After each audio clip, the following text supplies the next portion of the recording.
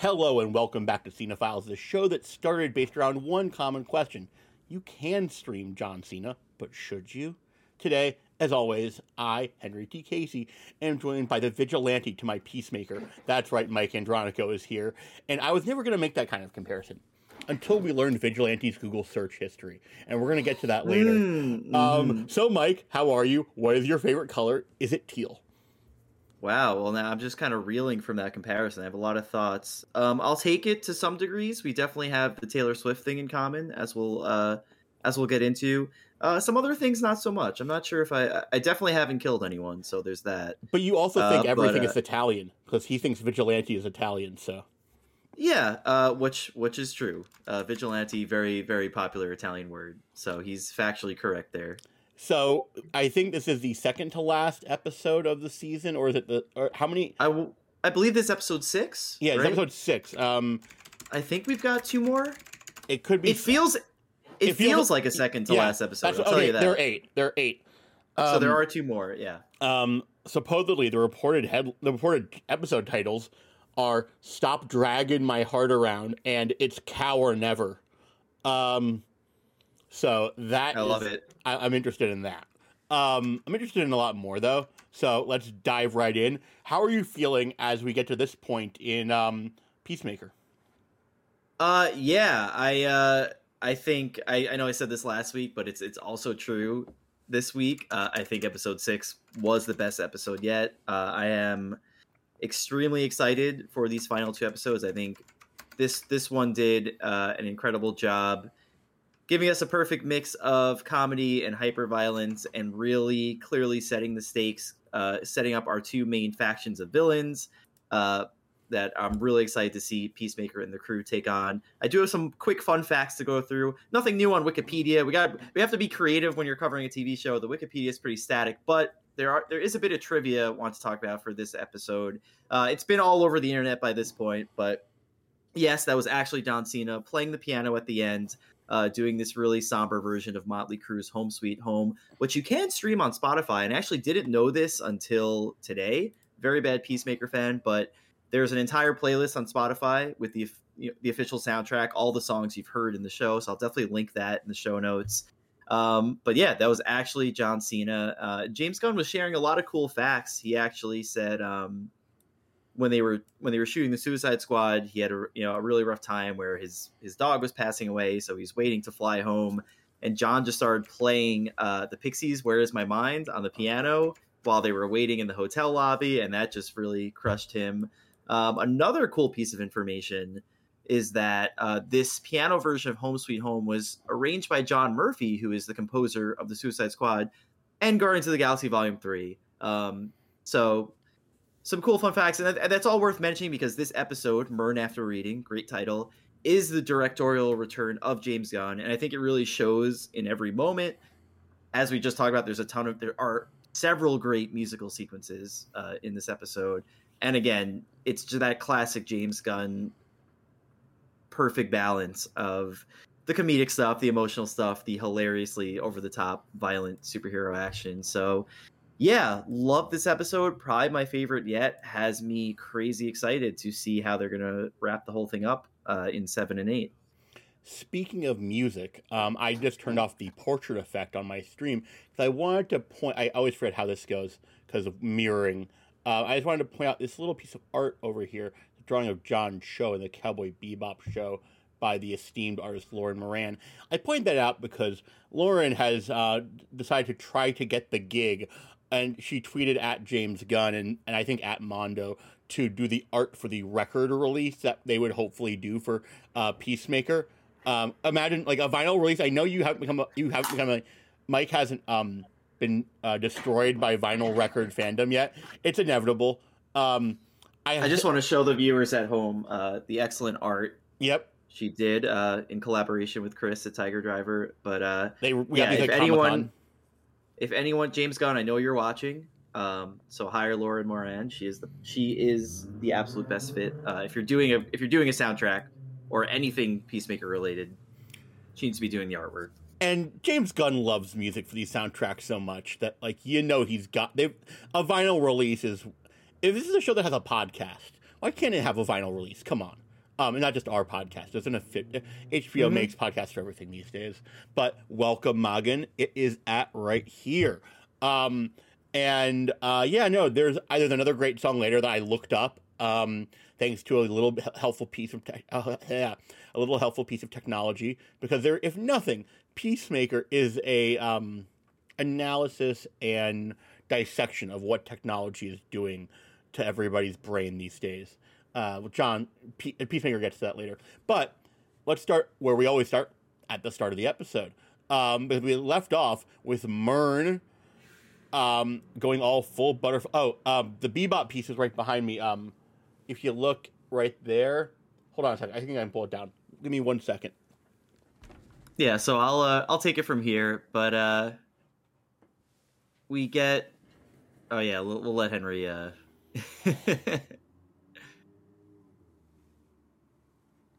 Very beautiful piece of art. But yeah, so Murn yes. is gone full butterfly, or we think, and he's like freaking out at Latoya. Adebayo. Trying to remember her first name. Her partner calls her Lee later in the episode. I remember that. But Murn freaks out at Adebayo, and she tries to pull a gun on him. He kicks it away. Then he says, "Stop." And were you expecting him to say words? No. Yeah, this intro sequence was such a great double twist. Because yeah, as like you said, we pick off from the cliffhanger of episode 5. We see what appears to be Murn attacking Adebayo. And then he says stop, and then shortly after that, we see Hardcourt show up. So you think Hardcourt would help Adebayo out, but no, it appears that they were working together in some sort of cahoots. Hardcourt says she knows, so clearly she's known that Murn's a butterfly. But things don't go as expected, because there's yet another twist. Yes, Murn is a butterfly, but he's not the bad kind of butterfly. And then he kind of goes on to give us his whole spiel. Did I guess this last week or the week before? I feel like I said, You did. I was like, are there warring butterfly that factions? Yeah. But Hardcore first says, because Murn explains that she found out through the X-ray mask, and Hardcore's like, he's not gonna like that. He doesn't like when his stuff is touched. And I'm like, they're just dismissing all of Adebayo's fears, and it's kind of hilarious in this sort of menacing, rainy outdoor moment. But Hardcore hands Adebayo the gun, and we have a conversation about butterflies. And the one inside of Murn was the one dissenting butterfly, the good-natured butterfly who didn't want to take over Earth. Because that's right, Peacemaker is an alien invasion story, just like Suicide Squad, I guess. Yep. And yeah, Murn apparently, he did obviously have to take over a human body, and he said he took over pretty much the worst person he could find, and he has to deal with that person's thoughts and remorse, and all that. So he's carrying some serious stuff. But yeah, so there we go. Murn, yes, is a butterfly, but still very much on Team Argus and is our good guy for this show. And we cut to the intro music after we learn that there's a cow. And Hardcore says, "You forgot to tell her about the cow." And then that's where we hear the lyrics that we like to hear every week. Do you really want to taste it? The answer is always yes. Yeah. The answer is always yes. It's just the combination of like a cow and that. It's funny, especially if you just saw Jackass Forever like we did. But we cut to Peacemaker in a elementary school, because his good friend, the custodian from the hospital, needed a favor. Because all the other kids have parents or relatives with really cool jobs, and that guy wanted something that cool for his daughter. But Peacemaker reveals he thinks that once Wonder Woman was IFing him from across the room, which that makes the custodian pretty angry. And Peacemaker's like, "I said effing." And like we continue to have like Peacemaker's like stunted brain of what he believes is an acceptable thing. Yeah, so this is one of those scenes I think we're gonna be talking about long after the show wraps up. It's up there with the Economos and Peacemaker scene of just, I was laughing out loud the entire time. I was struggling to take notes because every single line was so quotable, but there were so many great moments. There was a great callback. One kid asked if he had a cadre of supervillains. Throwback, a coterie of supervillains. A coterie of supervillains. And before he can finish the sentence, he interrupts it. Yeah. He he doesn't even let him get that question off. He's calling the kids by really great names. He calls one kid the Rubik's Cube world champion, one kid like spaghetti arm, stuff like that. It briefly gets serious because one kid asks, "Do you have an origin story?" And we get yet a little bit more flashback of Peacemaker and his older brother dying, and Augie being really, really resentful for that. So they peeled back a little bit more of that story, but still not giving us the full thing. And Augie says that you killed your brother to Peacemaker. That was the key thing I took away from that scene was you didn't get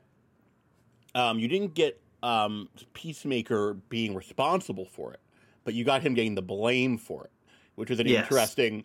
What do we learn about who actually killed the kid later? Mm-hmm.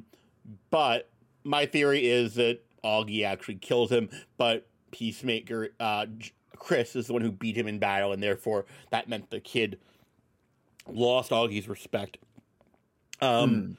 Just putting it out there because I like to be right about shit because I'm petty. But Peacemaker is doing a riffing gimmick where he's basically giving each of the kids nicknames.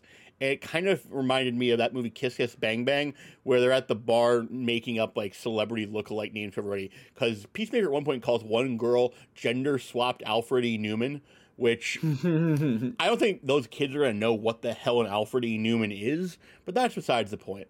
But yeah, we get this little flashback, and we learn that Peacemaker might have a daughter. But yes, and that brings us right. Yeah, that's a nice way to bring us back to make things a little lighthearted again after that really intense flashback. I think the last girl is just like, yeah, do you know a Miss So and So? Is like, because you might be my real dad.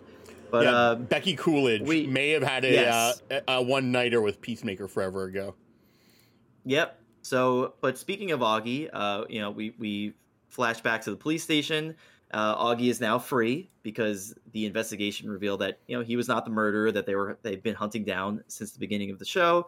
He has another racist exchange with Detective Song, and Chio has a great clap back to him. I don't know if you have the quote, Henry, but it was. He says something racist, and she says, "Oh no, that you mistranslated. That means I have stupid hair." It's basically she loves to shit on his hair. It's a great bit, and his hair is a great bit, so it works. But yeah, the race war, the one-on-one race war continues, and then Peacemaker. I wrote the wrong name down. The White Dragon gets into a car with one of his white power minions. And when the guy asks what he wants, he says, "I want Dome and to murder my son." Basically, yes. So in that order. White Dragon's motivations are clear. Obviously, this is not going to end well for Peacemaker, and it's far from the only person that's going to be after him. But I think we then cut to another very, very important scene where we've got Peacemaker and Vigilante together in Peacemaker's trailer. Some great exchanges. Where Vigilante is questioning why he kept Goff, the butterfly version of Goff. Peacemaker says, sometimes I think I'm insecure in my masculinity, so I make up for it by having a dangerous pet. And Eagly's origin story confirmed. Yep.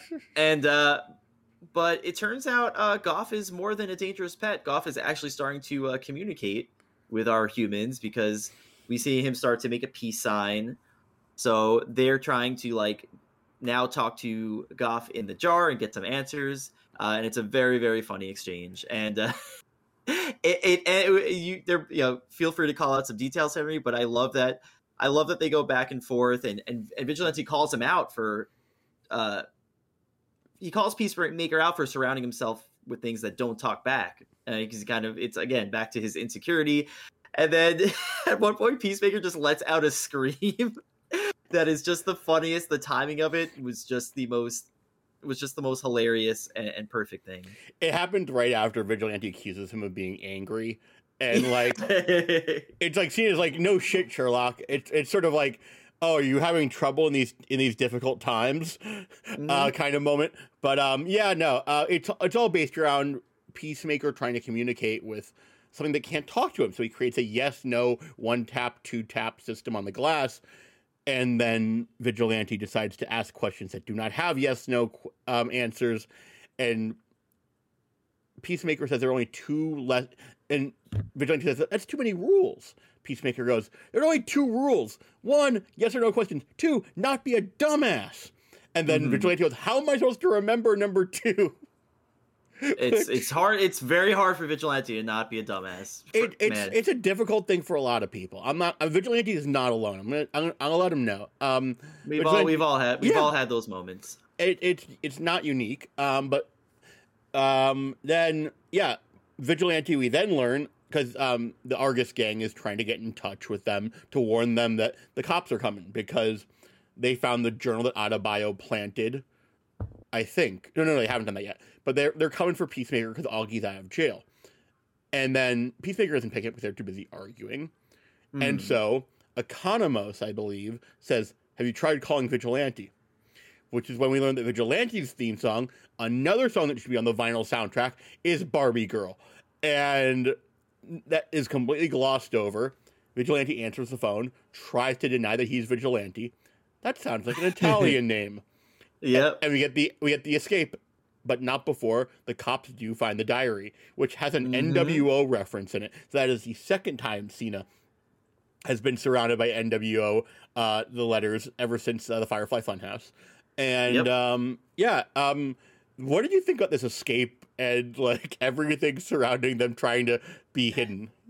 It was fantastic. It starts off very tense. The police are asking Peacemaker Vigilante to come out. They manage to sneak out of the RV at the very last possible moment.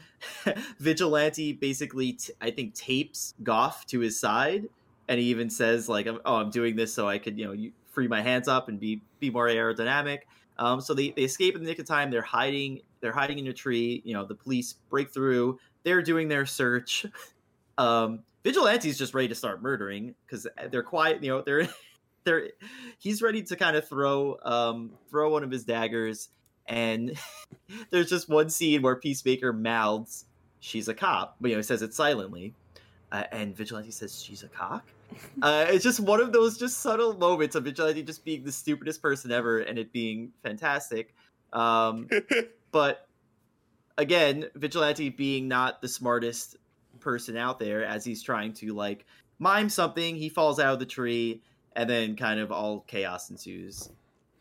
The problem of Vigilante taping Goff Butterfly onto his side is that the butterfly breaks out immediately, and Vigilante, for some reason before this happened, says he thought that they were going to get wasted, and I believe that's why he falls out of the tree, because he's pantomiming getting shit-faced. Peacemaker asked where his car is. He was like, I took an Uber. Like, I thought we were just going to hang out and drink all day. And then when he's miming that's when everything kind of goes to hell. Yeah, and that's why the butterfly jumps out. And the butterfly immediately, like, lodges itself into Detective Song's mouth. And it looks very much it looks very graphic in how it happens. And there's a lot of, this is probably the most graphic and violent episode. There is a lot of body horror, which is something that James Gunn has a lot of expertise in, if you've seen Slither. So yes, a very visceral scene of Goff, what appears to be murdering Song, but as we see, actually is kind of taking over Song and as its new host. And I have to say, I love the entire chase scene that happens here. It's extremely violent, but also just very fun to watch. You get to see Eagly viciously murdering a bunch of cops, and Vigilante just haphazardly also killing a bunch of cops. Neither of them have much remorse. They don't have kind of the conflicted heart that Peacemaker does. So very fun, very violent chase scene, and it wraps up with the quote-unquote police chief, who I believe his name is Locke, who's actually working with Argus. He basically gives them a way out. He lets them know if there's a car that's ready to pick them up, or that's ready for them to take and get away. But we also see Detective Song start to wake up. She is now a butterfly, and things are not going to be very good as a result. She barely does a good job of hiding the fact that she's a butterfly. And then Locke winds up killing shooting one cop in the head and shooting another one. And then Peacemaker sees this and has like Yes. one of the first, I don't know, probably the second or third really big moments of crisis watching it happen. And this is where you start to learn more about it's, which is weird because, like, he's Peacemaker. We saw him killing everything he could in the Suicide Squad. But now the difference is that, like, these cops weren't bad guys. Like, whenever he's been sent on a mission, he's been able to reconcile murder with the fact that he's believing what he's told. Like, the through line of Peacemaker in the comedy and violence when it comes to anything he reads on Google or Facebook and whatever, like, the bosses tell him is that he will believe it because why would somebody lie to him? But at the same time, as we're about to see, his trust is breaking down, and that is what is helping rewire Peacemaker's brain. But he feels bad for his complicitness. And then him and Vigilante get into this sort of Winston Wolfe from Pulp Fiction like car. It's a black, like, it's a really cool car. Like the kind of thing that like the dirtbag boyfriend of the girl you liked in high school would be driving. I don't know, but then Peacemaker wants to call Hardcore because if anybody he trusts, it's Hardcore, and he pulls out a blue iPhone XR, which is, I think, one of my favorite props of the entire series. I thought it was a 5C at first, but it's too big. Look at his hands. Good call out. And but then Vigilante breaks it because he's like, they're gonna track us. And Peacemaker goes, it's a secure line. What the hell? And then he says, I had important photos of Eagly in there. Yeah, he says, I have super cute pictures of Eagly on there. They're irreplaceable. And then there's this great back and forth of Peacemaker being so technologically inept. And Vigilante's like, what about the cloud? And Peacemaker is screaming like, I don't know what the cloud is. It happened when I was in prison. Everyone talks about this effing cloud. So, we have to now use Vigilante's phone. And the first thing that you see in Vigilante's phone is a search history for Taylor Swift's sexy butt. And why did Vigilante make that search, Henry? He wanted to see Taylor Swift's sexy butt. Listen, respect. I get it. He's a big fan. He's waiting for all the Taylor's versions to come out. But yeah, Locke is now trying to really take control of the situation on Murn's behalf. It seems like we had discussed what if Locke is a butterfly or not last episode. At this point, it seems like he probably isn't. But he is really definitely dumb. Not. As of right now. But he's also really dumb, which is the other part of what makes you think he could be a butterfly, because he basically tries to tell Song and the other detective that the Hamburglar was responsible for it. I love, the description as it just keeps escalating. He's like, had a striped suit, red tie, top hat. He ran away just going rubble rubble. And it was just so good. Great performance by the actor playing Locke. But yeah, then you're starting to I forget his name offhand, but things are starting to unravel. Song's partner is realizing that something's up with Song because she is not talking to him like she normally does. She calls him human at one point. So yeah, things are falling apart there. And now we're back at HQ, just talking about what went on. There's some great one-liners, specifically about Song, where someone refers to her as an Oriental woman. Vigilante does. Out, of course, it's Vigilante. Peacemaker says you're not supposed to say that anymore, and it's Vigilante asks why. Peacemaker says, I don't know. And then Hardcore explains it, and it's a very nice moment of okay. We're learning all. Also, Hardcore calls Peacemaker an asshat at one point, and he goes, "Maybe I find that derogatory," which is hilarious. Speaking of trivia, as I was doing some digging, someone actually unearthed a James Gunn tweet. Don't worry, not that kind. Someone unearthed a James Gunn tweet from early 2020 where he put out a Twitter poll. He's like, "I'm writing a show, and I need to know, is it asshat one word or is it hyphenated?" So someone dug that up. Sent that to James Gunn this week. It was like, were you writing this scene when you put that tweet out? And lo and behold, he was. So shout outs to that fan who somehow found the asshat poll from early 2020. That's awesome. That's awesome. Yes. So shout outs to them. But obviously a classic HQ scene. Things are in crisis, and they're all having a hilarious argument, and it was fun. And meanwhile, at the police station, Locke is going into his office, tucking the journal, the fake vigilante Peacemaker journal, which he stole, away in his desk. But then Goff Song, as I'm calling her, explores the alien database. Explores because Goff. Okay, this is the thing that I think we might have talked about. If no, it's from the start of the episode. Goff is the queen of the butterflies. The butterfly in Goff was the queen. So that again, tech comes into play because Goff Song pulls down the side hatch of her PC, rewires the dang thing, so alien glyphs start appearing on the screen, and it's full. Whatever the alien version of like the Matrix green text is, it's all like blue circular glyphs. It's very Matrix.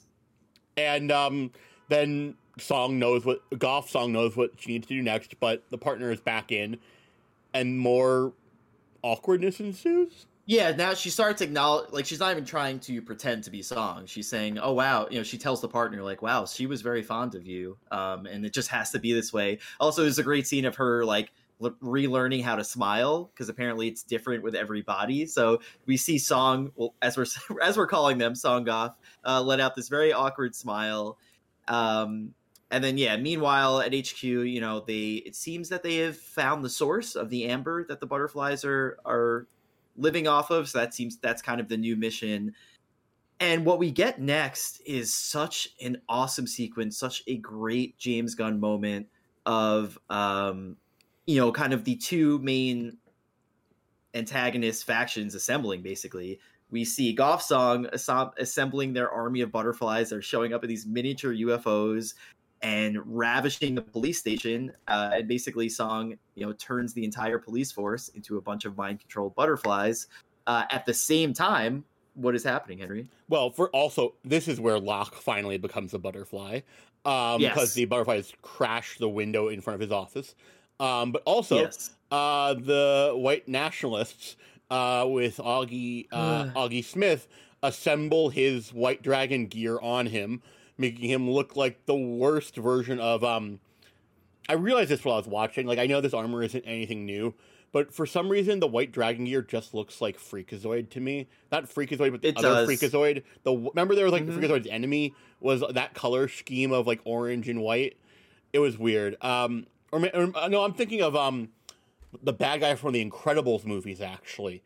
I think. But then all the while, the song "Monster" by the band Reckless Love off of the album Invader, IN uppercase V lowercase Ader, so inside of the wrestler Vader or Darth, is playing, and it's a badass song.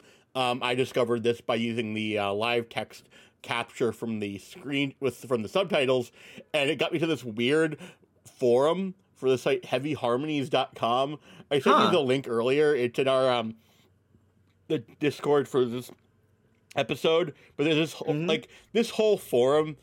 If there's any way to include this lyric in or this link in our stuff, do so, because the whole it's a comment thread. And, like, it's so Peacemaker. Like, the third comment goes, "Oh, surprise, surprise, Metallion Stallion comes in with his usual gender sexual orientation insults." What I don't get is it's like this whole world of glam rock is... These comments are from 2016. Wow. Is, like, I was, like, amazed to find this. And then I did a little... more people had already put up the name and band, but like I'm very happy that I found it that way by searching one particular lyric.